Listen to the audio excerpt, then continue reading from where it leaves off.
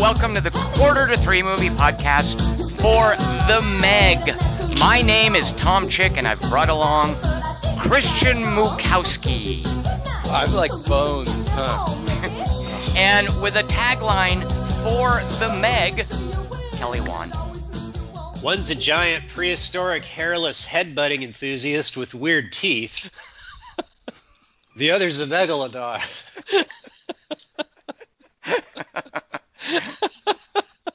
That's the only one. That's a good one. If that's going to be the only one, I wanted to go after that one. You chose well.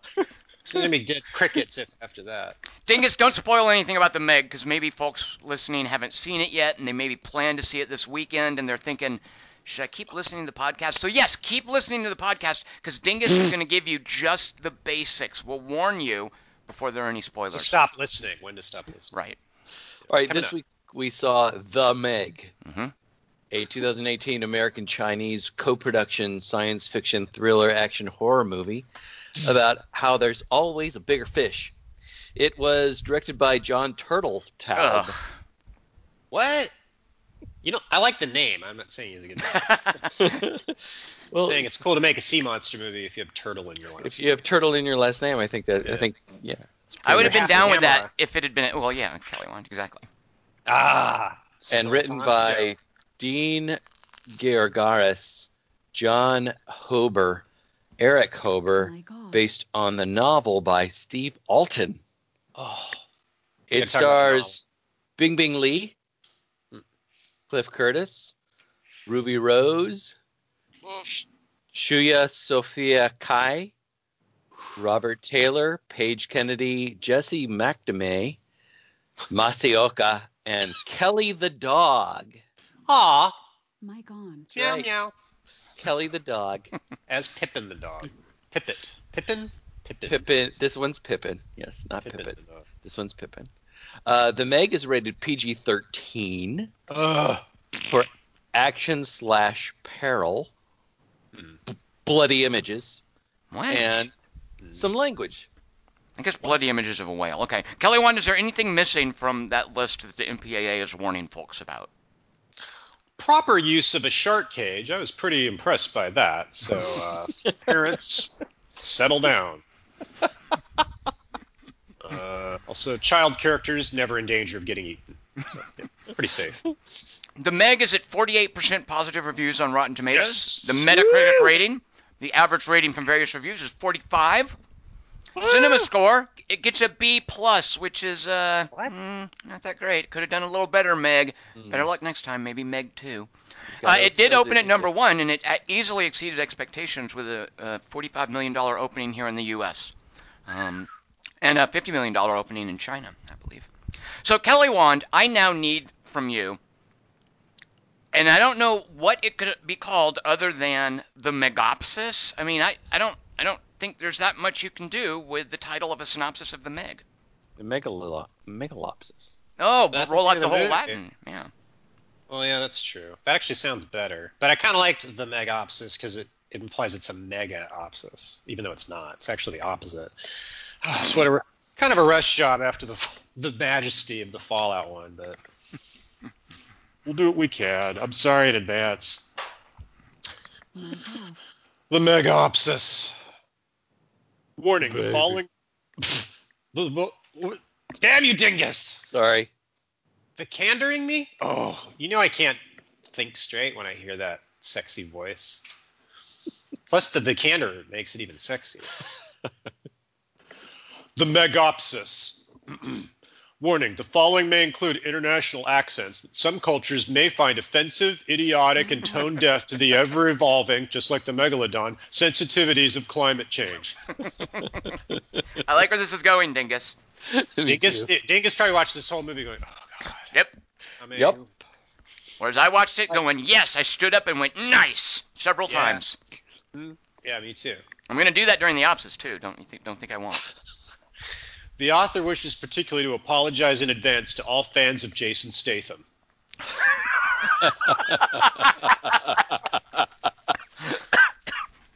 But that's how he talks. The Megopsis. Some words are all underwater. Someone lands roughly on camera in a wetsuit, takes off a mask he's wearing for some reason, and waits for the camera to pan up his pants and then an arm to his face. It's Jason Statham! What? Woo! What an entrance. No one claps, but a shark 2 rows ahead of me screams in surprise and has to be escorted out on a stretcher. Time for me to fight a giant dinosaur!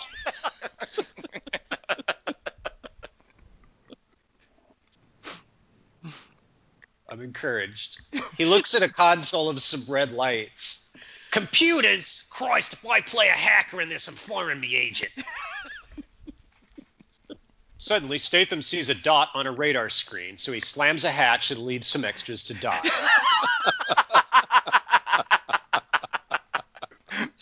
I don't think he sees it. That was weird to me. For some reason, the Megalodon doesn't attack Statham on his way up to the surface. It prefers the much harder prey inside the lock steel. When he gets up top, he's all, guys, look at this oxygen hose. Bite marks. You need a bite radius the size of Goggins to get through this rubber. I think we're dealing with a Megalodon. Or a piece of coral. They all laugh at him. An evil doctor goes, what have you done? He probably gets that a lot. So Statham leaves his wife, moves to Thailand.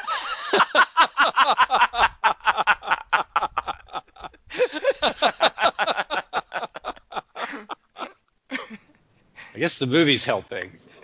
And drives a scooter around. Some words are all 5 years later. Rainn Wilson leaves acting and goes into financing disastrous underwater expeditions. He visits a boat, hugs his male Asian friend, Gary, and goes, get that thing away from me! Gary's all, this is a female Asian doctor character, and this is her precocious daughter, also Gary, who's in charge of driving the submarine. Dwight extends his hand and goes, your skull is too thick. I get that a lot, white man. Oh, Jesus, really? What did she say? Thank you. What did she say? Chinese all sounds like Greek to me, although I'm fluent in Greek, so I'm not sure why I don't understand it. Gary's all, she answered in English.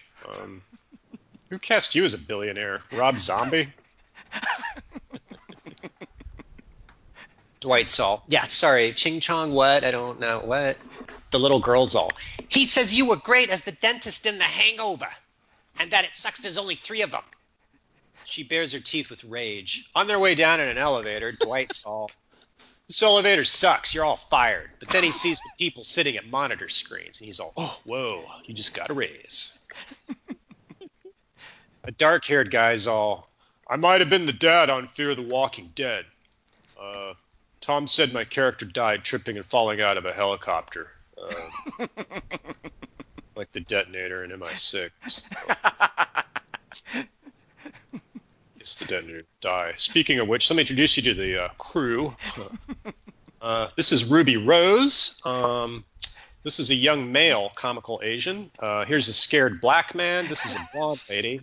This is a shaggy-haired dumb guy, like the one on Paxton's thing at the beginning of Titanic, and Philip Seymour Hoffman in Twister.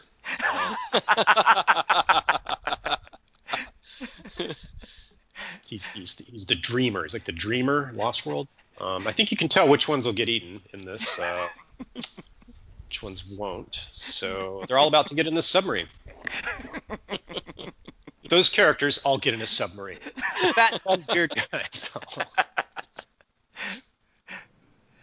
The fat, dumb, beard guys all. Unnamed submarine to the White Man of One. Sure hope our fuel tank's got enough baking soda.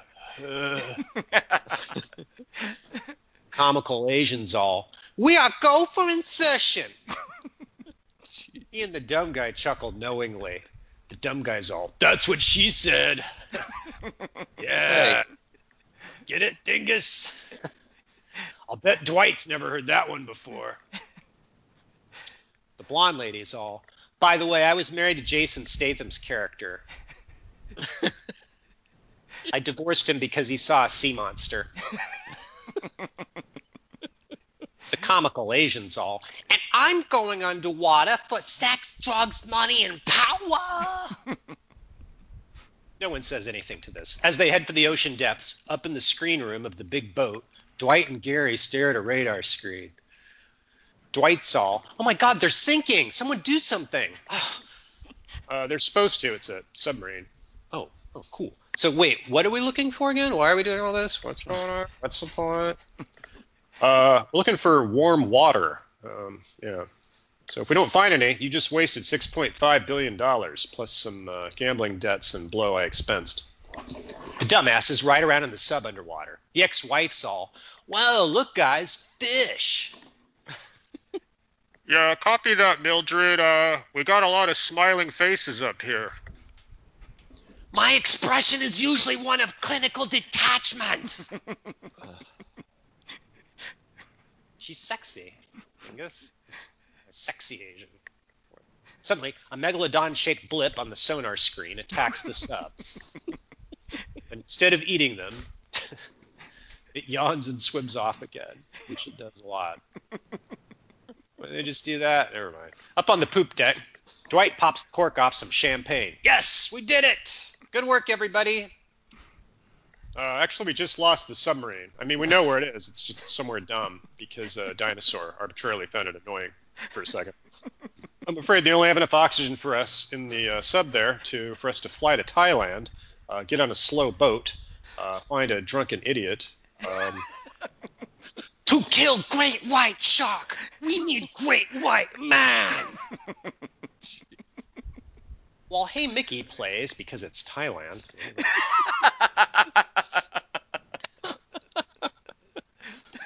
Statham's friend on a boat's all, "Dude, you promised you'd fix my boat engine tonight." "Sorry, Chucky, I don't help people anymore." Then why'd you say you would?" Statham laughs at him, then drives around on a motorcycle and crashes into donkeys and fruit carts while the locals sigh wearily. "Damn it, Statham. Confucius said it's hard to drive while you always have a beer in one hand."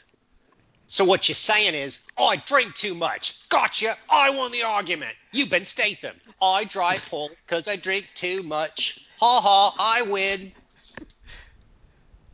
"Well, the alcohol doesn't help, but my point had more to do with the fact that with a beer in one hand, you only have one hand on the handlebars." "I saw a giant shark once. Leave me alone, damn your eyes." Statham farts and cries his way home, where he finds Gary and Dr. Ling waiting in his apartment. Gary's all, "Hey, we need you to come open a hatch underwater for us." So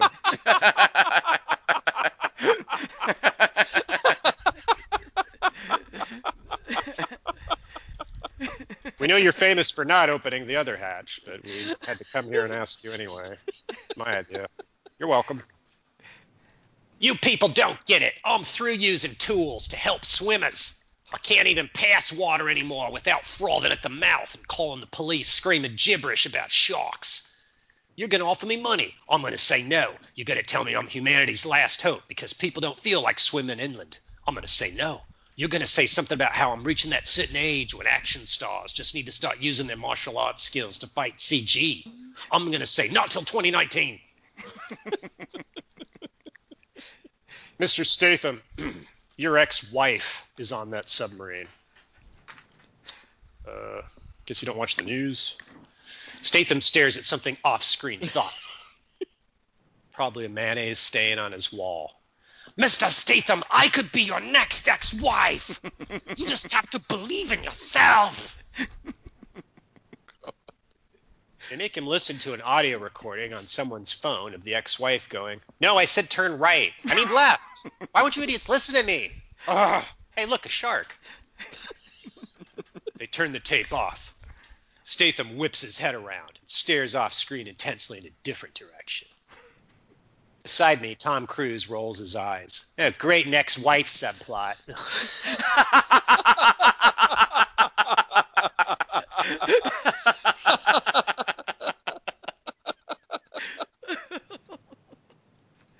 Beside him, Henry Cavill's all, you'd know about those. By the way, you were great as the talking tree in Lord of the Rings. They came to see the Meg. They like science fiction. Superman and Tom. Meanwhile, on the submarine, the ex-wife's all, okay, the auxiliary power's back on. I tried plugging it in finally, so that was cool. The comical Asian writes on some paper, by the way, I never loved you and was lying when I said I like Gilmore Girls. The scared black guy's all, hey, yo, what you doing, yo? She come hang out with us, fucker. I'm writing my wife, just in case I ever decide to get married. The dumb fat guy's all, hey, don't be like that. Come on, give me the fighting octopus. Yeah, see? Works every time. I can do it at will. Who am I? The fighting octopus. Fat guy doing that. The blonde lady's all, by the way, I just accidentally stabbed myself in the stomach with this pencil. Turn on the lights. God. You can't write in the dark like that guy. When they do, the Megalodon, which I guess is just hanging out outside the submarine doing nothing, scowls and attacks them till they turn it off. Because prehistoric creatures hate electricity. Meanwhile, up at White Manor 1, the doctor makes everybody watch a whole movie of him grilling Statham from 5 years ago. Watch this part. This is good. I promise this time. This is good. Watch. You left extras to die. I had to. It was the inciting incident in my redemption. The doctor stops the video. Yeah, okay. The rest is... Okay. Statham lands on the boat and walks around.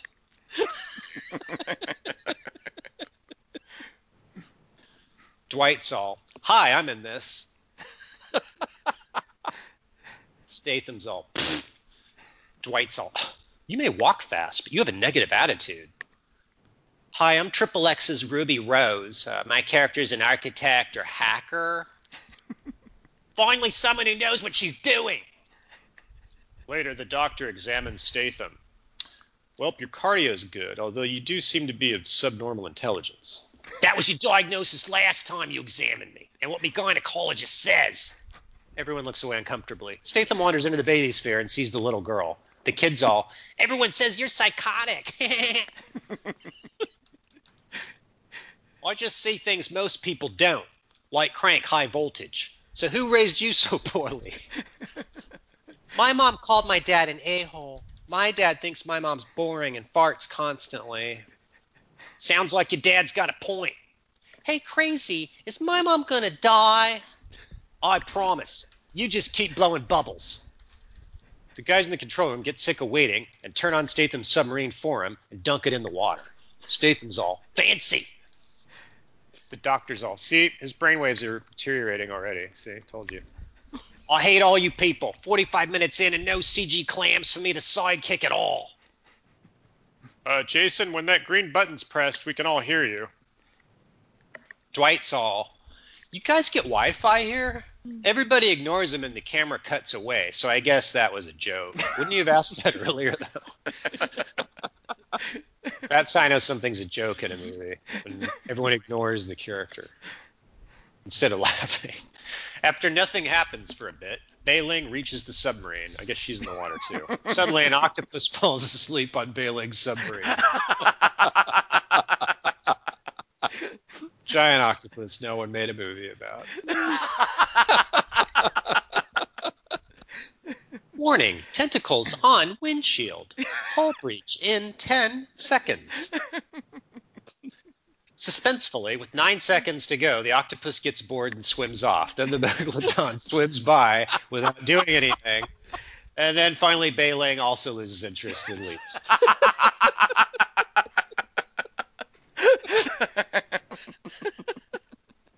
I was taking notes. That's what happened.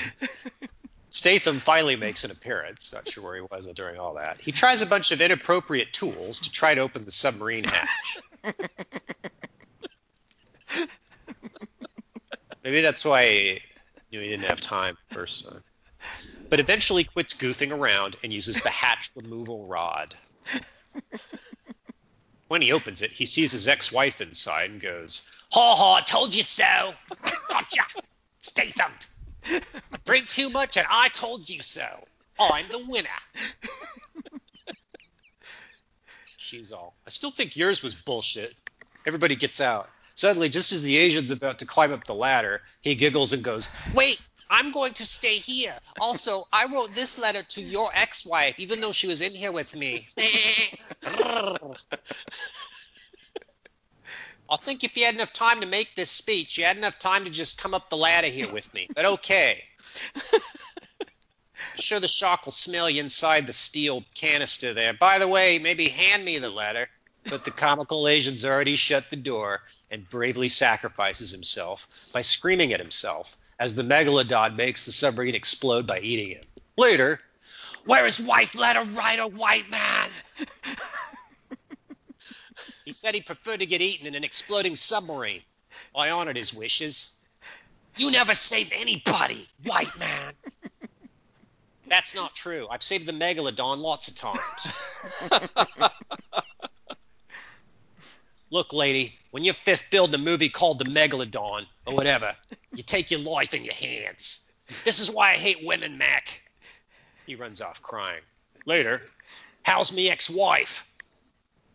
"She lost a lot of blood, dude, because I stabbed her with a second pencil." "Jason, I'm sorry." "You saved the pencil. We'll call it even." Later, in Statham's cabin, "I am sorry I called you a character."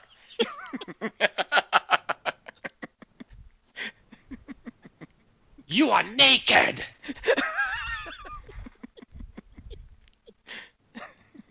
"It's not easy being the one who doesn't die.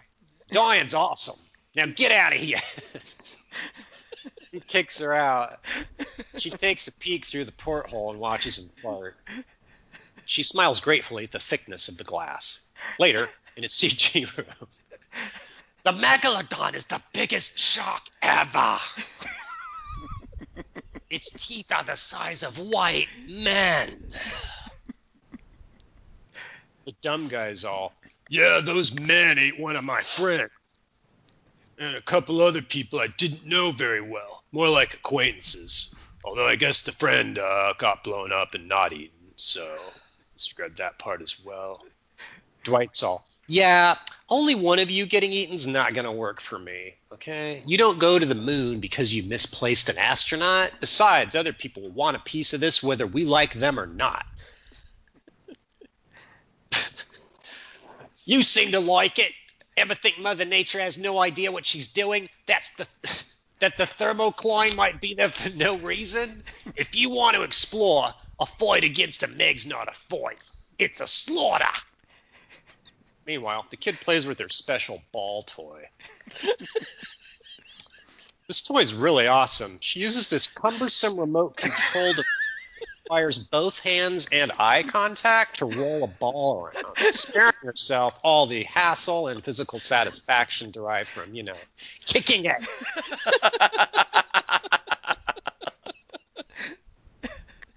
Is that racist? Maybe it's a big thing. We invented something that kicks the ball for you. Suddenly the Meg, who hates gadgetry, bites a window.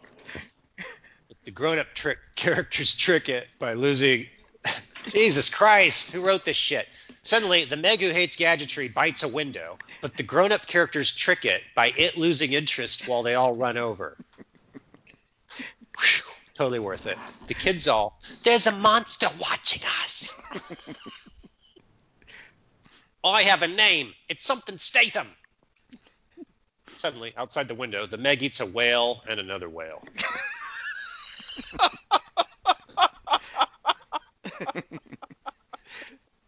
The scared black guy's all, "You said sharks couldn't swim."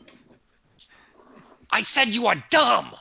Later, "I vote we don't die to a prehistoric shark." We need to explore non-lethal options first. For us or the Meg? Gotcha. Won the argument. Never argue with a man. What's a doctorate in? Defeat? Gotcha again. Manhood. And extras all. Guys, look, in the water. Some splinters and a magnet. The dumb guy reels in a severed arm and goes, "Sweet, look what I caught. Dibs on the wrist." Dwight's all, "Why don't you guys put a tracker on the shark? Didn't you see me say this in the trailer?" "A naked white man swimming won't be a threat. Unlike my daughter with a toy or a whale calf. Threats. It only attacks threats now, white man. Get in the water." Statham sighs, rolls his eyes, then dives in and swims around. He swims around.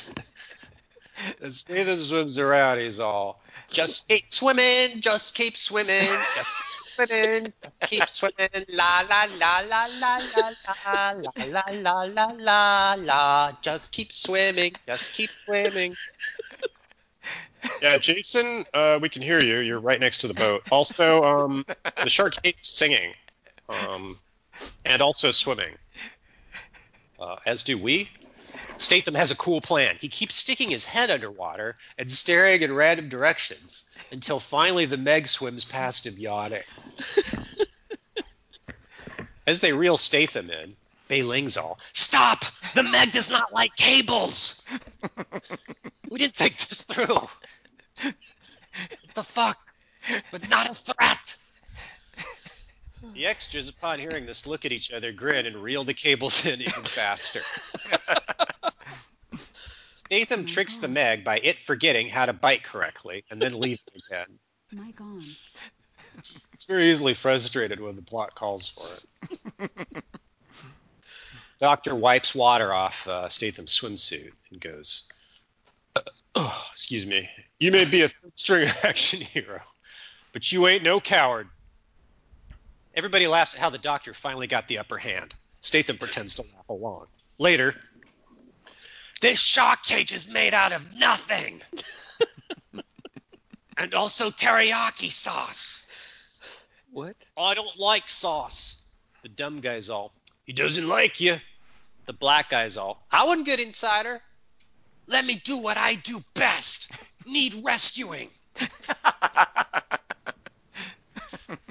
Hey goes into the cage. Cage goes in the water. The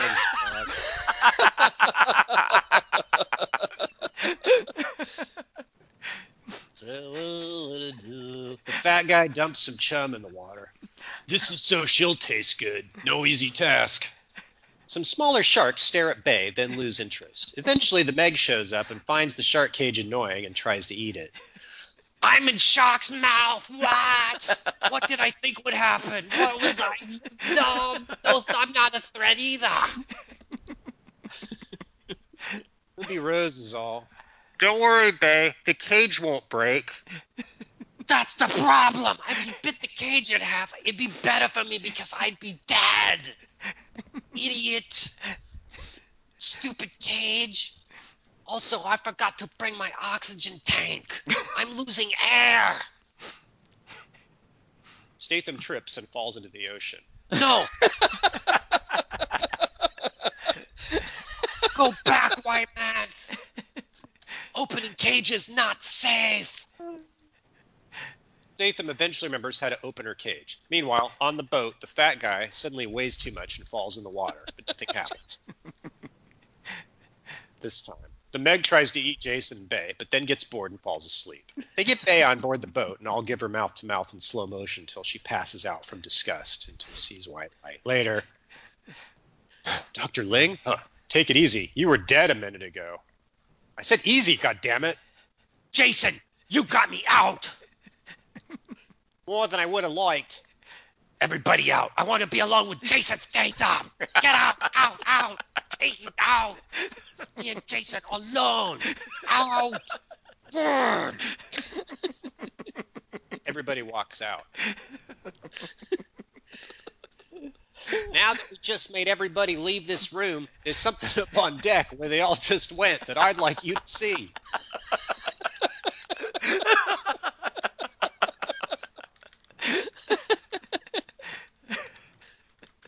Endless seconds later, ta-da! A rotten shark corpse. Represents how I feel about you. Everybody's all, hey, fat guy, let's take a picture of you with its head in your mouth. Crying with embarrassment, the fat guy walks up to the shark. They laugh and push him in the water. The black guy's all, ha ha, we got the wall in the water. We got the wall in the water. We got the wall in the water. My character's name is The Wall? Why? Finally, things went our way. Things didn't go our way, Jason. Not for the audience and not for science. The dumb guy in the water's all, hey, look, guys, I'm a jellyfish. The Meg critiques his joke by eating him, but also eats the somehow decomposing shark on the boat, and then also the boat. As everybody flounders in the water, not getting eaten for some reason. Only eating things it can't eat. My father, white man, he's bored. It doesn't look good. He's bleeding from his mouth. Meanwhile, in the water a few feet away, Ruby Rose is all, hey, doctor character, look, we're somehow far from the boat. It's swimming next to each other. Maybe we should swim towards it. Wait, never mind. There's the Meg. We're going to die. Forget it. The doctor's all, don't worry, I got a plan. He starts splashing loudly. Hey, look at me. I'm an idiot. I'm loud. Sharks. Ruby Rose is all, wait, dude, I'm right next to you. What? We're here. But the Meg likes the doctor's plan, so it only eats him. The black guy's all, now what? Now what? This is eating that. That one's eating this. Those ones eating these. Other one's eating those. Those ones eating this. That one's eating this. Suddenly he notices Ruby Rose's hair is wet, a phenomenon he's never seen before. What happened to your hair? She's all, what happened to yours? This answer satisfies him. Dwight calls the speedboat delivery service that the Meg doesn't attack for some reason. As they motor around loudly in the speedboat, the black guy, a trained marine biologist, goes, that thing is the devil. Statham's all, just like the devil, it's with us. Dwight's all, payback time. He calls a helicopter delivery service. Some guys in helicopters show up and shoot a TV remote control at the shark, then a couple bullets. The Meg loses interest again and swims off screen. Its signature move.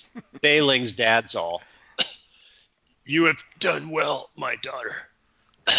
Except for all your actions since the Meg showed up. Those are terrible. Falls asleep. Father character, no. She falls asleep on his face.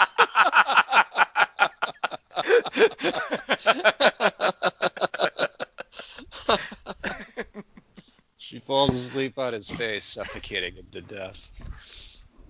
They land at White Mana 1, unmolested by the shark. Statham makes Bailing hug him on the deck. The little girl runs up. No one wants to hear them talk, so everybody just watches as Bailing goes over to her and tells her the doctor character is dead. The little girl hugs her gratefully. Later, how's What's-A-Face, that kid character? Sad and confused. She thinks I'm dead. Sometimes things happen that change your life forever. Meanwhile, the world keeps revolving. You'd think it'd stop just for a second, but it doesn't. Maybe someday, stupid planet. It's not about the planets you save. I'm sad you're here. Later, in a speech room, Dwight's all, Chinese government wants to thank us for unleashing the Meg in their territorial waters. I came here to celebrate with you, and now it's morning near you. Anyway, the Meg is thankfully out of our hands. Now, if you'll excuse me, I'm going to go drop grenades on where I think it might be underwater. Bye. Statham goes to have sex with his ex-wife, only to find her playing cards with the little girl. The mom touzles the kid's face and goes, that's 12,000, Yomi, and a finger. The kid storms off. Fine, fine, fine, fine, fine, fine, fine, fine. Try to use as much actual dialogue. The ex-wife yawns at Statham and goes, sorry, I didn't believe she was yours. She just seemed too intelligent. At least you didn't call me crazy at the divorce hearing. I didn't call you sane. You should have sex with the Asian character. Now who's insane? He's dead. The other one, the other Asian character she should have sex with. The letter writer to his wife? He's dead too. No, the female Asian character should have sex with her. She's only 6 years old. No wonder I divorced you. I wish I could do it again. The Asian kid comes in carrying a bunch of beers. We just dismissed her. The kid gestures come hither until Statham rolls his eyes and leans closer to her. She whispers, "My mom likes you too, and wants you and the ex-wife for some while Grandpa's corpse watches." She raises her mannish eyebrows suggestively. Statham's all, "This is possibly the worst moment of my life." Meanwhile, in some helicopters, "Okay, sir, target is dead. This time we got it. May have been done before, but sir, you pay us great, so we're smart." Dwight's all, "Good. Because last time, just to recap, we all dumbly killed some other sea creature of an obviously way smaller size. And for some reason, we didn't notice that disparity ever. No, I thought, the pilot's all, yeah, well, I saw the actual Meg before when I shot it with the rifle. So if I'm wrong now and this is something else, that'd make me Prometheus dumb." So Dwight's all, "Okay, cool. Take us in. Okay, now lower us too close to the water. Okay, now go get me a couple of its teeth." That's what I'm suddenly into. Teeth. Like the guy in Jurassic. "Hey, look, the other shark stopped eating it. That's weird. Hey, look, it's got no teeth. Also, it's got a blowhole. Also, it's an orca. That means the Meg's right under us. Drive off, quick." "What? No, how did I get knocked overboard? How could no one see this? I was right next to her. What? I'm not bad. Why? Come back, pick me up. Hello." Wah! Oh. The Meg bit the whale but missed me. Stupid bitch, idiot. No. I didn't mean that time, but missed my hand. Back on the computer monitor vessel. "Good news, the Meg ate Dwight." "Nice. Ruby, can you use Dwight's prehistoric laptop to track the shark? I'm going to avenge me ex-wife." Ruby Rose is all, "You want me to hack something? Okay." The black guy's all, "Damn. A lot of people are going to die if we try to kill that thing." Fear the Walking Dead's all, "Then let's go fishing."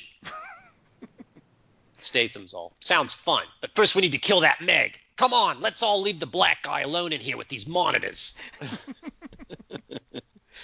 They do nothing till the sun comes up. Then Ruby points at a screen and goes, "Oh, hey, probably should have mentioned this a little earlier. I just abruptly noticed the shark's headed for a densely inhabited beach." Yeah, that would have been good to know since we had a tracker on it a little earlier. But anyway, should we call the beach authorities at least and let them know a shark's coming? Seems like the cool thing to do. The ex-wife's all, "Well, it'd be fucking retarded for us to just go there without a plan." "Maybe we have a plan. I'll ask the black character." They all look at a map. Fear the Walking Dead's all, "Okay, we're here. And the beach is this green thing, I think. But what's all this blue here? I don't know. What?" Bay holds up her Game Boy. "We ask it out for dinner." Later, there's a giant statue of Galadriel made out of salt in Thailand. Those crazies. On a boat, a bridal party suddenly loses interest in the middle of their wedding ceremony, takes off all their clothes, and dives into the water. The bride's dog also dislikes the newlyweds and tries to commit suicide by diving into the water. Everyone on the boat screams as they watch a Meg show up and then clearly overtake the dog, and they scream in horror at the sight of that happening. Meg swims around not eating anyone. Some guys on a raft are all, "Oh my god, look! Girls in bikinis at a beach? What?" Instead of eating people, the Meg gets stuck in a chain and drags the raft of girls around. And ignoring all the easier, noisier nearby provender, it attacks a dumbass in a plastic bubble.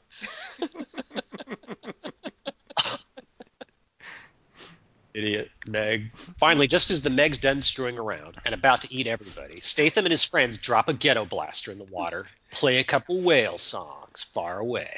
Implausibly ignoring the huge human buffet inches cavorting right in front of it, the Meg swims back to fuck around with Statham and his submarines. I'm firing missiles. Oh, wait. All caps should have been. I'm firing missiles. Move, white man. Oh, God.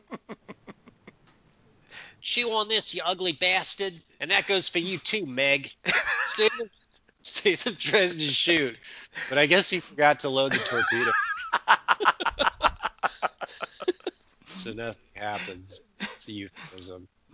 Some helicopters randomly explode. The Meg swims around trying to eat Statham's submarine and Bei Ling's, even though the whale song is no longer playing. In the water, the black guy and the little girl float around. The black guy's all, I don't know, seems like a dumb time to take a swim. Why are they in the water? Is that established? Never mind. The kid's all, shh, shh, stop talking. Shh, I hate you. Shh. You say stupid. Shut up. Fuck.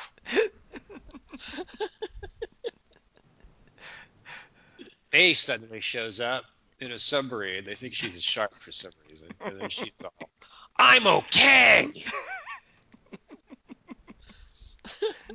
The little girl's all, that's great, Mom. Shouldn't you be fighting the Meg? Maybe here, you're bringing it to me again. In his sub, Statham's all, it's not about the ones you shave. The Meg tries to eat Statham's submarine while he somehow swims out of its mouth and stabs it in the eye with his ex-wife's pencil. Statham watches the Meg bleed, then all the other sea creatures feed on the Meg. Bay swings by and tries to fatally hit Statham with the submarine. Misses. But then Statham gets his hand stuck in Bei Ling's exhaust pipe. It's dragged around. He's Pippin the dog and plausibly swimming right next to him during all this. But never on camera. Statham looks annoyed. Makes an annoyed face at Pippin. Later on the boat, the black guy's all, here's to not having old friends. I don't know about you all, but I could use a vacation. Everybody laughs. A word's all, Gil, which is French for something. The end. Yes. All right, the Meg. I'll go first. My under is anything that sci-fi has done about giant sharks or sharknadoes or stuff. Those things are horrible. You'd think that I love bad movies, and you'd think I would enjoy that kind of stuff. Mm-hmm. But that stuff on sci-fi is just cheap, uninspired schlock. This, on the other hand, is moderately expensive, uninspired schlock. So this is better than those crappy sci-fi movies. My over, and I actually kind of recommend this, because it's true to its format. It knows what it's doing. It's in on the joke, and it sees the joke through. There's a documentary, a mockumentary, that the Discovery Channel aired a couple of years ago called Megalodon, The Monster Shark Lives. And it plays it pretty straight. There's a brief disclaimer at the opening, this is a work of fiction, but then throughout it plays it completely straight so that if you were to watch it, you would think it was about scientists putting together various clues from around the world to infer that, hey, I think there's a megalodon roaming, at least one, roaming the waters. Let's go out and try to attract it with a big, huge, fake decoy whale for it to eat. And they do. And that's what the documentary is about, and the Discovery Channel got a fair bit of guff for running something that was so sensationalist and being a little coy about how fake it was. But it was one of their highest rated shows, and if you can find it, and I'm sure they rerun it, I kind of recommend Megalodon, The Monster Shark Lives. So there you go. Those are my over and under. Dingus, what did you think? What's a movie that's better than The Meg, a movie that's not quite as good as The Meg? All right, so I'm going to use an actual one of those things that you were referring to. I'm going to say Mega Piranha would be under this. Um, because I honestly think this is one of the worst movies we've ever reviewed for this show. I couldn't believe how utterly execrable this movie was. It was just horrid. It was just horribly done. And at least it had a good cast. I mean, Mega Piranha, I have no idea who's in that, but I watched a bunch of those movies for some through by three of Kelly's, I think, like Shark versus Mega Shark or Mega Octopus or something. I watched a bunch of those just to watch them. Maybe they were your favorite horror movies or something like that, just to mess with you guys. So I would choose Mega Piranha for the under. For the over, I would choose Food of the Gods because it's large creatures that shouldn't be that large. And Food of the Gods is close to my heart, although it's a terrible movie. Wait, what year is that? Is that the H.G. Wells novel movie? Yeah. Yeah. I haven't read it or seen it. Is it good? I don't know what year it is. It's not good, but it's something that I remember from my childhood. From when we had like just a couple of channels to watch, and that's one of the movies that would show up every now and then, and it was sort of a guilty pleasure of mine to watch it because of the giant wasps and the giant bunnies and giant chickens. I really liked the idea of the movie. I mean, it sparked my imagination, even though I think it's horribly done. At least it has some imagination to it. This movie has no imagination whatsoever. This movie is not interested at all in any filmmaking craft whatsoever. It doesn't show the Or the opening Megalodon. sequence. It's not interested in the Megalodon at all. The opening sequence is unbelievably horribly handled, and they utterly ruin the reveal of the shark. I don't know what the hell this thing is. Yeah. It does feel exactly like Tom said, like one of those. Did you say sci-fi, Tom? Yep. Sci-Fi Channel does those Shark and Sharknado movies. Yeah. Right. It feels like a Sci-Fi Channel kind of movie where we're just gonna trim the budget at every turn, except they spent all their money on a cast that shouldn't be in this. I mean, Ruby Rose appearing in this made me sad. I actually got sad watching Ruby Rose in this movie because I really, really like her. I mean, I loved her in John Wick too. I've said that before, and I got sad watching her here. She didn't do anything fun in this compared to those movies. She has nothing to do. I mean, and I think before we get into all of that, sorry, there's a bunch of going on here. So Kelly, real quick, give us your over under, and then we'll get into some specifics. Well, my unders, I had Sharknado 3 because that's the only one I've seen, but I pretty much agree with what you said. And it's just, I don't know, this movie kind of wants to be goofy. But my over was Piranha 3D, which interestingly stars Jason Statham's ex-girlfriend Kelly Brook, so she wins this one. Wow, Kelly won with a little celebrity insight there. I didn't know that. Well I keep track of her. I always keep track of her movements. All right, so there's a bunch of stuff you guys have mentioned that I'm eager to talk about. So Kelly Wand, you say it wants to be goofy, and I kind of disagree. I feel like it plays it straight. John Turteltaub is known for the National Treasure movies, and those movies want to be goofy, and I think they are goofy. One of the things that I was surprised about with the Meg is I don't think it plays itself as a comedy. Sometimes there's a lot of comedy line, like it's just not funny. That's the thing that's confusing you. Is when he goes, it's because I drink too much. That's supposed to be getting a laugh. And Dwight's line, why are we getting Wi-Fi? That's supposed to be getting a laugh. Like, well, I mean, there's jokes, but I'm talking more about the tone, like versus National Treasure. What is that thing called? National Treasure. Yeah, which yeah. I don't like either. I don't either, and those things are also kind of cheap and uninspired, but I feel like those things are comedic, which is one of the things that surprises me, and I think you've sort of mentioned this, and then I don't think the movie knows what it wants to be, but I think what it does want to be, even though it wants the characters to occasionally have jokey moments, I think it really wants to be serious. I think they got stuck with that. Well, I think Kelly Wand, they maybe in post tried to fix it, or I imagine... I imagine that there were issues with what to do with this, because Steve Alton's book is in earnest. I imagine that's the template that they had for it. But then. But the book opens with a T-Rex getting eaten by a megalodon, and the dumb ex-wife's the douchey Rainn Wilson character, but a reporter. She goes down to the shark cage and gets eaten. So the book's a little more gritty. Like, this needed to be R, and Jason Statham and the director both complained that they had an R movie at first, and then the studio watered it down. Well, that's clearly part of the issue with it. It's why I think it doesn't. It's a mess. If it knew it was going to be PG-13, and if it played things for humor, I think it would have been a little more obvious. And you are right. Like, the problem with it trying to be funny is that when it tries to be funny, it's not. When it tries to be scary, it's not. When it tries to be adventurous, it's not.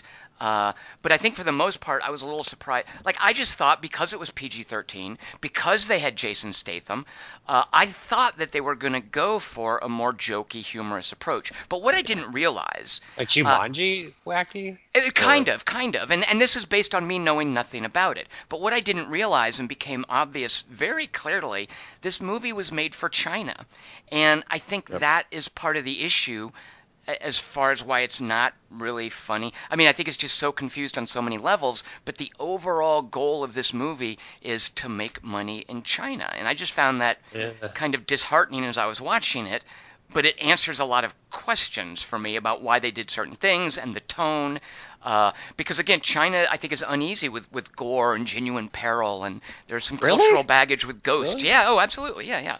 I mean, come on, when you consider that all these movies are vetted by the Chinese government, they're clearly supposed to be product that's inoffensive. The movies. Stephen Chow movies are kind of brutal by American standards, and those are like family fun entertainment. Do those are like Shaolin Soccer? Are those released in China? I actually don't know the answer. What? Well, yeah. Well, Hong Kong, because there's Hong Kong and there's China.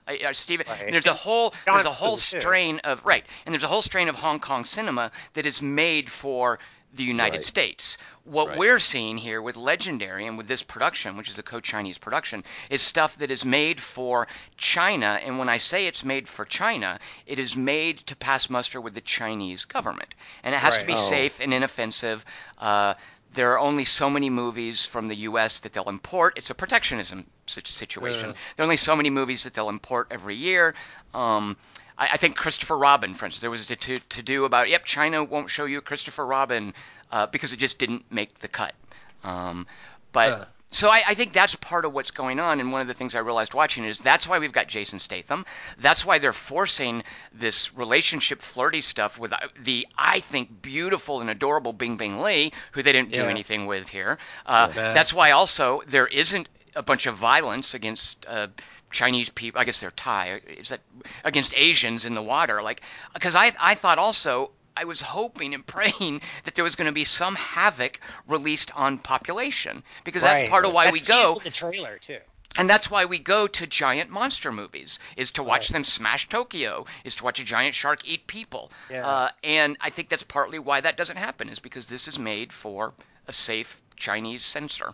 I think in America it wouldn't necessarily happen either, though, because America's kind of puss now. Well, like your mention of Piranha is very well taken, Kelly Wong, because Piranha is a very American movie. It's a French new extremism horror director, but he's being given American money with an American production. And Piranha 3D knows how to deliver on that havoc wrought on population that we want from a monster movie, from a creature feature. And gives you nudity too. Like, it's very R-rated. It's not on R. It's not trying to hew to a PG-13 rating, which it casts a porn star in it. I mean, they go for it. Embrace the.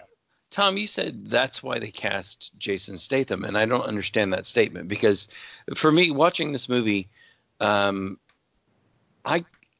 I was hard-pressed to think, why is Jason Statham even in this? He's utterly generic. Anybody could have filled in. Asian character any actor at any B level below him would be just as appropriate. So why does that work for China? Because Jason Statham is an international action star. People know his name. Americans know who he is. Europeans know who he is. Asians know who he is. Jason Statham. He's their Jackie Chan.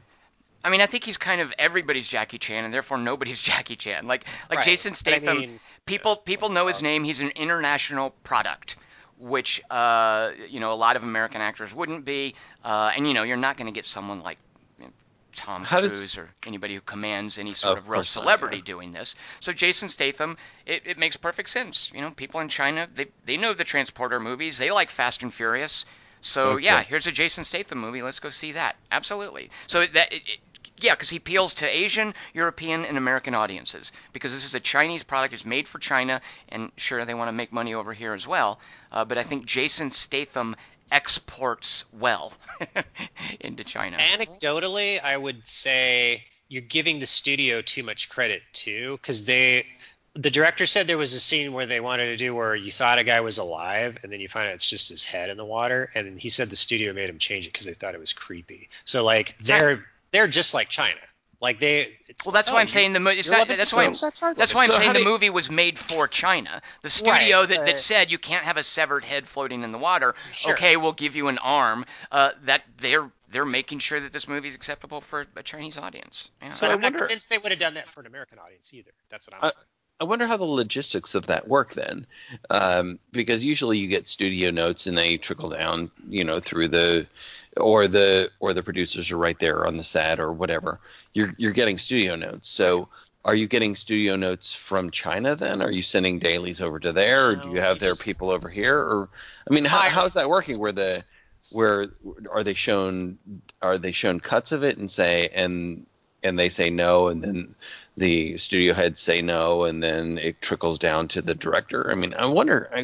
I'm not asking you guys to answer this question. I just wonder what the logistics of that are. The logistics are that you have people who are producers who know what is acceptable with Chinese censors and have the who same know. sensibilities.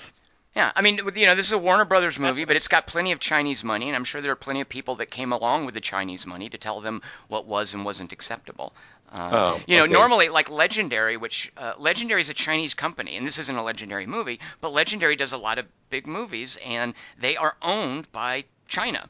They are a Chinese-owned company, so there are plenty of people in the studio system available to basically, Okay. Dingus, what you're saying, give studio notes as needed. And this movie just reeks of studio notes like that. Yeah. Yeah. But even Yeah, American ones, I mean, just in Why are you America, so hard on American ones? Like what do I you- just don't think if America had made this movie with just purely American, like if China hadn't entered into it for say whatever Right, reason, right. the Meg still wouldn't have killed anybody at the beach. That's what I'm saying. Which Well, and it that's depends where on- Jaws versus now is. Well, it way depends on what American audience, like what studio, what audience, depends on who it's for. Like Deep Blue Sea is an R-rated lark. It's, Right. they let Rennie Harlan make a movie for a non-safe audience. Like they let Rennie Harlan sort of tear things down and be violent and kill beautiful women and have horrific things happen to Stellan Skarsgård. But it didn't take over. the That's an beach. American It movie. Kill And civilian. the parrot actually dies. It's not like the dog living at the end. The parrot actually gets killed. Right. But in American, The Witch is an American movie. Hereditary is an American movie. Kelly Wand. It just depends on who the American movie is for. And You know what I mean. if it's for a PG-13 audience, Kelly Wand, this is the kind of Shit. lack of casualties you're going to get. Because the Right. casualty That's what I'm list in saying. this is really short. Like you get Right. Toshi, you get Dr. Heller, you get Fat Guy, and I think it's very clear that at dad. least.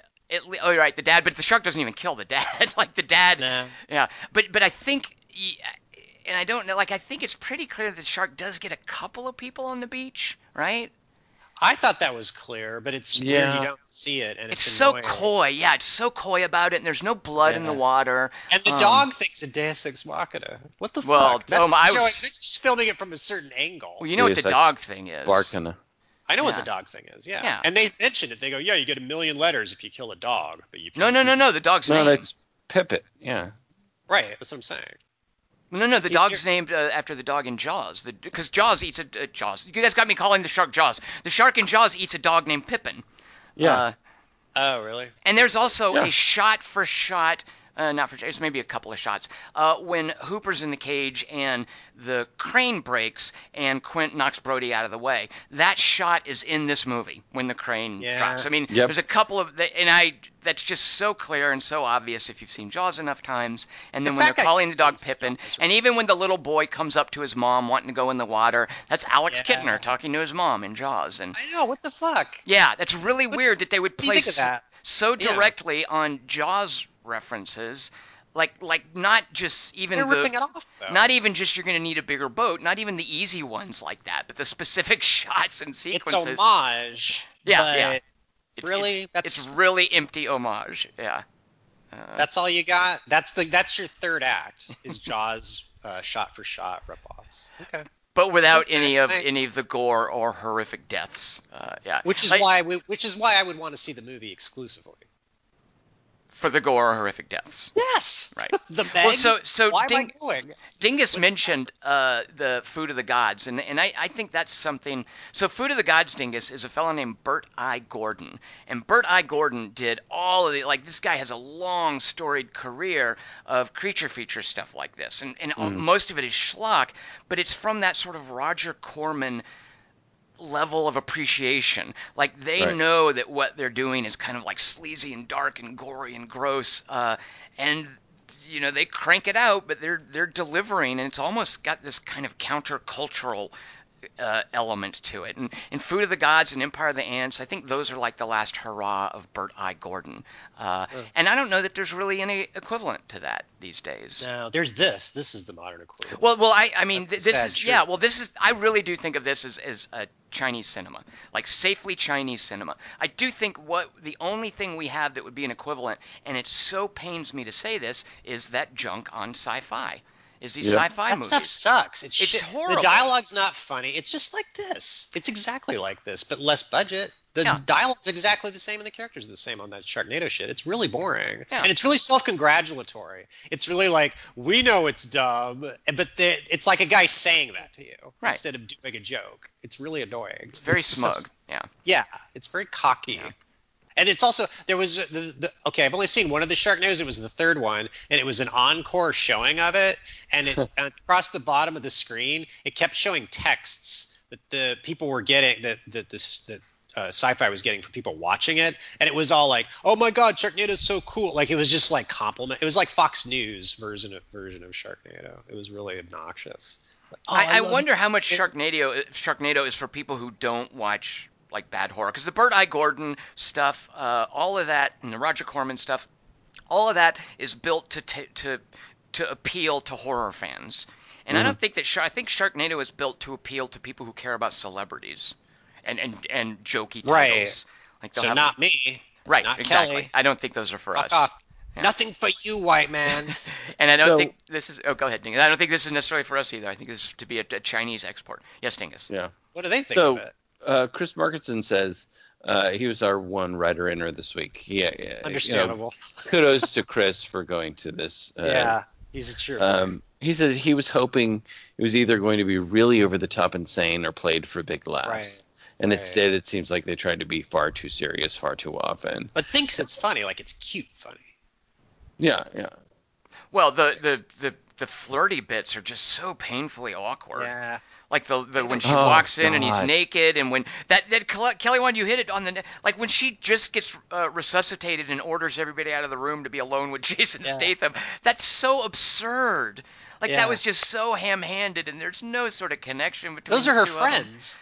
Oh, I know. Yeah, I just felt so awful for the poor woman. So okay, you guys.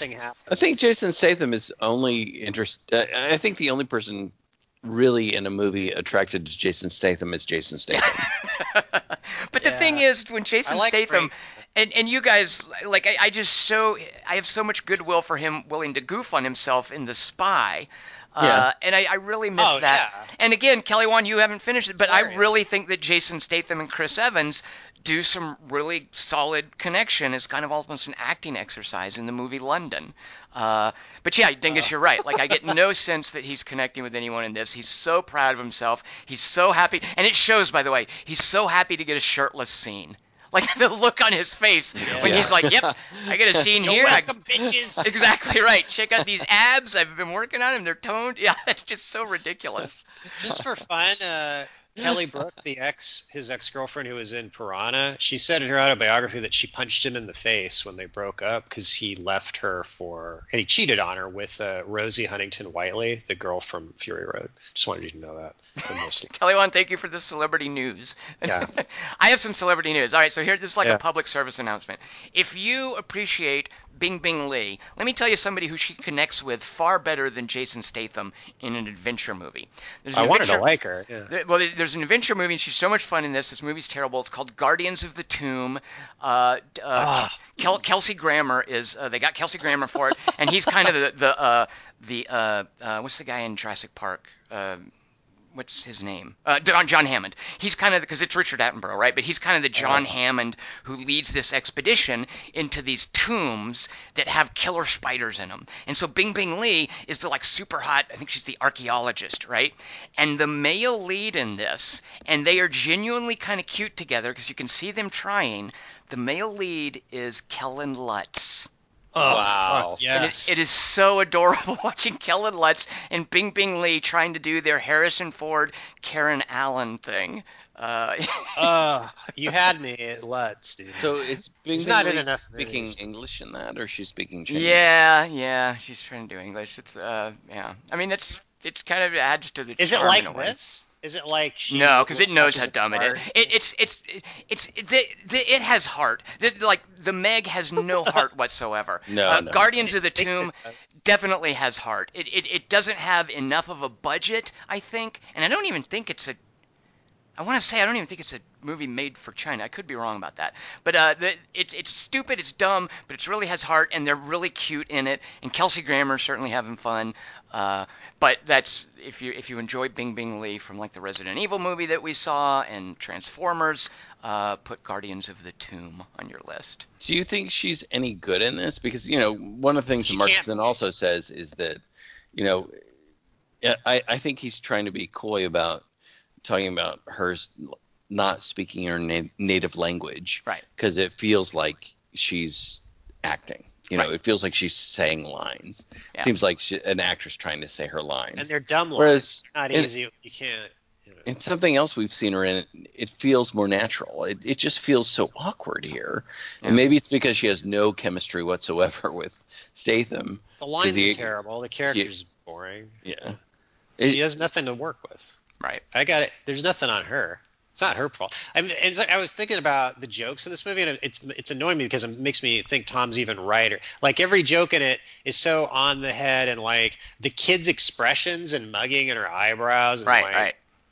That's okay. Chinese audiences will get this. Like I can see them thinking that and saying it in the meetings. Like, yeah, see, he's got to have a play. Like no one can miss that joke. Well, Yeah. also you'll note like the Oh, jokes don't generally rely on any sort of wordplay. They're nothing that They you could have be to deal with any sort of translation issues. It's Right. Yeah. just sort of broad, easy humor, or people sort of. I think the flirtiness with Jason Statham, like that's something that that would translate easily. There's Yeah, it no doesn't need- writing in the humor. It's just broad, stupid situations for the most It's like it hasn't part. been translated into English yet in this draft that we. That's what it feels like. Did you guys feel tricked by the fact that it was called The Meg and there are two of them? I never No. felt tricked in the movie. I didn't even see Not any the of any of them. I mean, why can't I just you? went, oh, there's 20 minutes left. I mean, there'll be another Meg. They totally It's the trick. effed the reveal of the Meg at the beginning. I mean, the moment where you're supposed to actually see the thing until they effed it, and you never really see it. I mean, it's just No, you get no good. That's the thing. The biting the window is the good entrance, but don't you see it before that? And that's from the trailer. Well, first of all, don't watch the trailer, A. No. And B, yeah, they Stop show it to you. They show it to you after it kills the giant squid, and it's swimming Right. around in there. You can see it. yeah, but it's no better than the jaguar shark in the Life of Steve Zissou. I mean, it doesn't have any more impact than that. This movie's lamer than Skull Island. You heard me. Oh, the King Kong. Oh, so one of the issues I have is the issue of scale. Like because I Yeah. think you're supposed to think the second one is super enormous, and you're supposed to maybe be a little disappointed at how big the first one is. But I never got much of a sense of difference, and it Nope. made me Yeah. it made me think of certain King Kongs, because I remember as a kid the 1976 King Kong has him on a poster straddling the two towers of the World Trade Center, and he's Right. enormous. And then in the Yeah. movie you see he's not that big. But No and way. the same with this in the poster. And there's a couple of different posters, but the poster that has the Meg coming up underneath a woman on a mattress, like a floating mattress, like that's a different size than I think we saw in the movie. So I just feel like there was some confusion about, and this is a CG issue, what to do with the size of it, and when is this one supposed to be so much bigger and cooler? And You there's never just see them alongside each other, so you have no sense of scale that way. exactly. And the other reason that's true, Tom, is because there's the Meg. Its brain seems to really favor jump scares. And I so will every time you say, see it, it's coming out, and so you right, never get a good look at it, right. ever. I will say there were fewer jump scares than I thought, and I was grateful for that. I mean, there were a They're few so of them. telegraphed too; they don't count. Oh my God! And that's the thing. That's why I was asking about the bigger Meg. The moment that the Meg is chomping at Jason Statham and it's caught on a cable and Yeah. it starts to fade and you realize, oh, it's been poisoned. The moment that happened, because I knew there was still more movie to go, and I'm normally not this smart, I realized, oh, there's going to be a second bigger Meg. Yeah. And so Jaws and so 2. as soon as the fat guy falls in the water and is swimming around, I was like, oh, we're about to get a jump scare with the second bigger Meg. Like, it was that obvious and telegraphed to me, one of the slowest movie viewers on the planet, and even I could see that stuff coming. Yeah. Yeah. I was expecting it to eat helicopters and airplanes and Yeah, Dingus, no helicopter attacks. I thought that was. I mean, the helicopters And fight they have each other. helicopters in the movie. They fight each other. The helicopters are more dangerous to each other than the Megalodon is. Yeah. That's weird. Because even Jaws 2 kills a helicopter. Right. Yeah. I don't understand how you F this up. I mean, you've got a gigantic And stealing shark from Jaws, you're like, well, that's been hidden under some weird marine layer for some reason. That you've like we've got this marine layer thing in the Marianas Trench, but now we're going to try to penetrate it. Yay! Did you open a super highway for giant sharks? I don't know. Well, I mean, release them. Do something cool. wait, keep going. I want to hear the rest of that conversation. Well, I here's want to the. see them eat a cruise ship. I want to see a Here's- shark eat a building. I mean, come on, you guys. Here's the What's issue wrong with that. you? Because at the beginning, isn't it implied that the Megalodon attacked a U.S. nuclear submarine? In which case, Yeah, we don't see how that did either. Well, how did it get out from underneath this inviolable layer? Right. Or Rainn Wilson if didn't bring it up. Or if the submarine was underneath this inviolable layer, then it's no big discovery. We already knew about it. So yeah, so immediately the movie's premise, I think, gets scuttled with this opening sequence. And Well I put. think it was put in after the fact because this opening sequence, it's so superfluous. Gibberish. Well, it's superfluous because it's directly mirrored in Just Another Moment when he goes down again to rescue someone. Yeah. It's the same situation. Successfully. He can't get them all out. I mean, the same thing that happens in what Dingus would call the cold opening, which it kind of was, like in a Mission Impossible movie. They repeat that as the Act 1, and that's just so inane, and it furthermore violates the internal fiction of the movie. Yeah. So that was You just failed so, at that? Let's get you in on this then. Right. The exact same thing you Just- failed at before. That's just so weird. They also know it's a megalodon before we do. Like, they're like, oh, wait, it's got it. Yeah. Like, she's like, you know what that means? Yep, megalodon. Like, I'd be going, wait, hang on, let me Wikipedia a couple things. Is that some giant sea creature? Randomly? Anything but a megalodon? What was the line about Ruby Rose's hair? Because, I That mean, was- what was the whole deal? Because he says, what's the deal with your hair? What was that? That's all he says. We don't know. Is it because her hair's wet? She just came out of the water and she didn't get a haircut. So what can it mean? The shark bit her hair? What's the joke? I don't know. I think because I was looking at that, wondering, what is the joke? And then she says, "What's the deal with your what happened?" Oh, he says, "What happened to your hair?" And then she says, "What happened to yours?" And that's the end of it. And I And then he gets think touche. I think the implication is a poltergeist kind of thing, where some of her hair is turned lighter. Or it's messed Really? up. I think so. I think that's what they're going for. Because it being messed up, like I love her haircut. Like I love that sweep that she's got that's going. what you'd say to that girl under any circumstance. Right. But I think, and her hair looked that cool before when she was in the movie. But I think they were trying to imply there's some like change of color or lighter streak that she was so frightened that it changed the color of her hair, like Jo Beth Williams in Poltergeist. Like that's all I could come up with. And I don't know if that's the case or not. But that's like she had a little patch of green in her hair, or I don't know. So you guys know she is she's like the new Batwoman on this CW show, right? You guys know about that? That's No, I had no idea. Oh yeah, like that's her. She's in addition with this coming out, she's getting a lot of press also because she was announced as the new Batwoman, and because she's openly gay. There was some backlash from which really shouldn't be given any voice whatsoever, but stupid media. What is Batwoman? What is that? Kelly Wand could probably explain that better. Not Batgirl. She's definitely Batwoman. Kelly Wand. Is she Bruce? Is she related to Bruce Wayne? Yeah, Kelly Wand. I don't really know the DC universe like I know the Marvel universe. All right. But Batgirl on the Adam West one just rode a motorcycle around, and she was like the Commissioner Gordon's niece or something. But then in Batman Forever, it was Bruce's niece or something. Well, she's in some CW show, which I don't think is for us. Like, I think those things are definitely. All right. We have no idea what her relationship is to Bruce Wayne. To Batman? Right. You seem really upset about not being I'm just annoyed that I didn't know anything about this, and I honestly, I said this earlier, I was just sad when she was in this. Well, but here's the thing, Dingus, don't be sad because this movie did well. Her being cast in a popular TV show is great. We're going to be seeing a lot more of Ruby Rose. Fine, yeah. This is great for her. She's in big successful movies. She's going to be on successful TV. I think she's doing fine, and I think we're going to see a lot more cool stuff from her. So she's basically, Dingus, she's paying her dues. That's fine with me. If you have to pay your dues to get, and you're getting paid this well to pay them, that's fine. And Markinson said something similar. Like I hope that the paycheck was good because it's just a joy to see her. I mean, I really, really love her. She's got such an amazing like the sort of the angles to her face. Like I just love the way her face looks. She's so amazing. Like she looks like a superheroine. Like she really does. Yeah. I would rather have her have been the Statham character and just jettison him altogether. But of course you can't do that economically. I predict within the next 5 years, she will be there will be an action vehicle for her.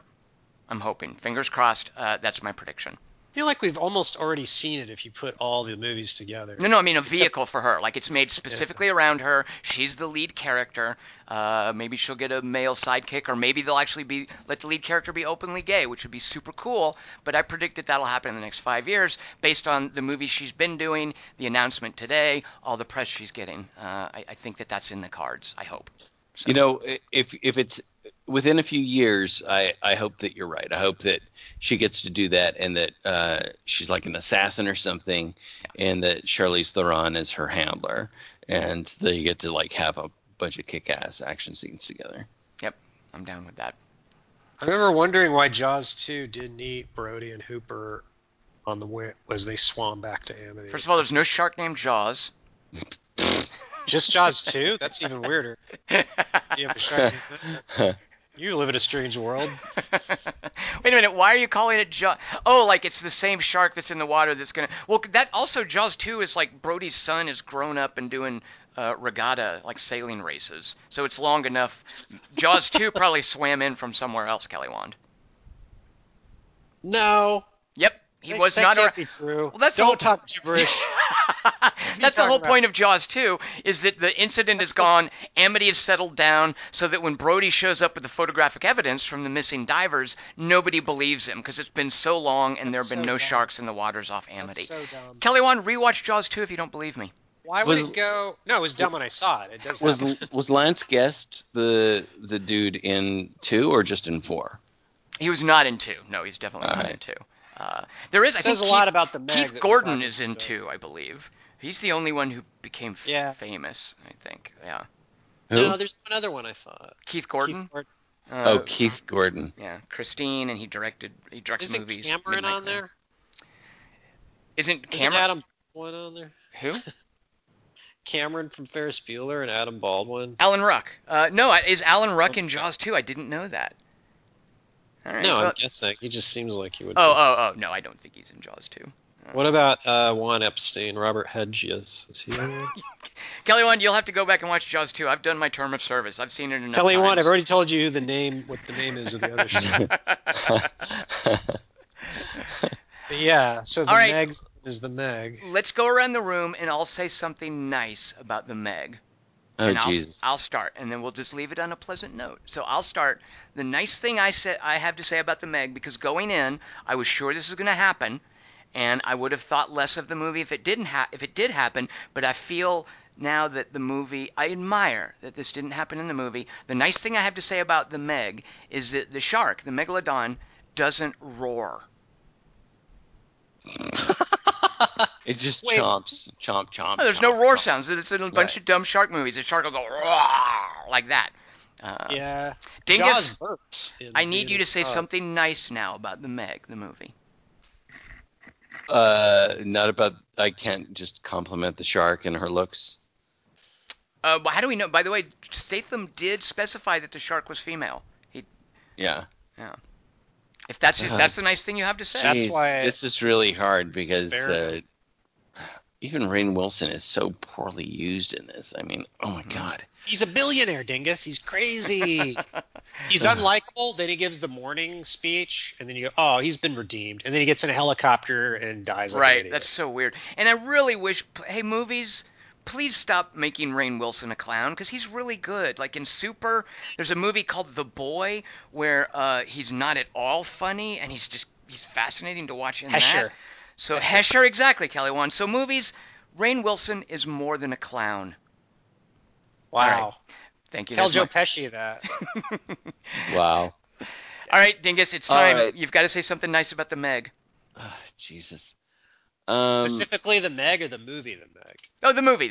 And if the nice thing is about the shark, if that's all you can do, fair enough. This is really difficult. Okay, so as much as I feared that she was probably a terror on the set, because she seems like one of these like scary little child actresses. I hated this kid. I hated him. Damn you, Dingus. I think the only thing I liked is Shuya. No. I think Shuya Sophia Kai. I mean, she's got a little bit of a she at least has a little bit of comic sensibility when she's calling Jason Statham crazy. See what happens, these Kelly cute Wand? kids. When I These non. Yeah. That's all I've got. I mean, when I push Dingus to say something nice, this is what He happens, says Kelly the Wand. opposite. Yeah, He's blame like me. Fox News. sorry. All right, so Kelly Wand, we have a shark that doesn't roar. Moderately approving comments about a child actor. Kelly Wand, now it's your turn to say something nice about the Meg. I liked the look of the actual shark cage. I thought it was kind of cool that it was just like, and I liked it when the shark was getting it in its mouth. I didn't like how the shark was always leaving and not eating stuff. That's just stick with the good. Yeah. See, Dingus, see, No that's how to. backhanded. Wait. I No was like, backfinned compliments. I was getting nervous when the submarine's in the shark's mouth and Statham's going, "Arr!" and he's in its mouth in the submarine. And I'm like, this is going to be him going inside the shark, killing it from inside. That'd be cool. And then Yeah, that would have been cool. Yeah. that doesn't happen. But That's because that's what I was- Drax does in Guardians of the Galaxy. He can't do that move. Statham good doesn't point. have that superpower. Yeah. But then I like I said, I pretended it was the ex-wife's pencil. But him stabbing the shark in the eye, I thought, because the other eye gets shot out, doesn't it? No, he tries Blind to, I the shark. think. Wait, maybe I'm forgetting. Yeah. I liked the one Ahab Moby Dick shot where the shark like flies up in the air and Statham's clawing its eye out and he's jamming it into its eye. Kelly Wand, you've gone way over there. You've said way too many nice Yeah. things about the Meg. You're becoming a fanboy. No, it's just one shot I'm describing. You I will also say I do love seeing Cliff Curtis in anything. everything, basically. And it's cool to hear he's kind of letting his accent flow, which is nice for a change of pace. Yeah. Good on you, Cliff I Curtis. liked the bubble popping too. I liked when the shark went through the bubble and does. Kelly pop Wand, you're just burbling with enthusiasm about this movie now. Wow. Yeah. You know, Tom, this is going to be his Amazing Spider-Man. It's going to wind up on this. It's a good thing we didn't Yeah, see it all maybe. together, or we wouldn't hear the end of it from Kelly Wand. Yeah, that'd be gay. Next week, we will be seeing what, Dingus? Ooh-wee! Apparently, we're going to all go to Goggins Tacos. Yeah. He should be in it. That's a good idea. I don't even remember what we're saying. So next week we'll go see the new Spike Lee movie, Black Klansman. If you see that, and if you have any comments, please send those to 3x3 at quarter-to-3.com. We'd love to include your comments on the air. Make sure we get those by Sunday, August 19th, midnight Pacific. Pretty sure it's on Tom's top 10, so you better say good things about the movie, or Tom will get really upset with you. Well, let's find out about it. Let's see it, and let's talk about it next week. I am Tom Chick. I have been here with Christian Murkowski. It's Christian Morosky. And with Kelly Wand. Fuck the piranha, the Meg's way bigger.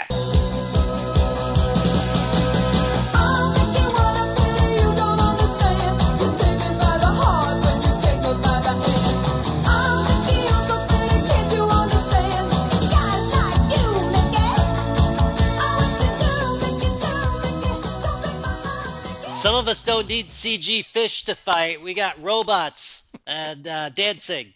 So you decide with your wallet what you want to do with your lives, people. And I'm glad I didn't get an Oscar nomination for Blade Running, because it wasn't ever about the money. Never about the money with Gosling. Gosling doesn't roll that way. That's why Gosling's not in the Meg. Meg saw Gosling and ran away screaming. So that wouldn't be a good movie, would it? You're welcome, America and China. I'd prefer that we be more capable and prepared than lucky. Observation, reflection, faith, and determination. In this way, we may navigate the path as it unfolds before us. All right, and we have, 8 more recharge cycles to go before we get to Origai 6? Is that a question, Yes, sir? Walter, that's a question. That is correct. The Meg. That's a good hire. So many people not in the Meg.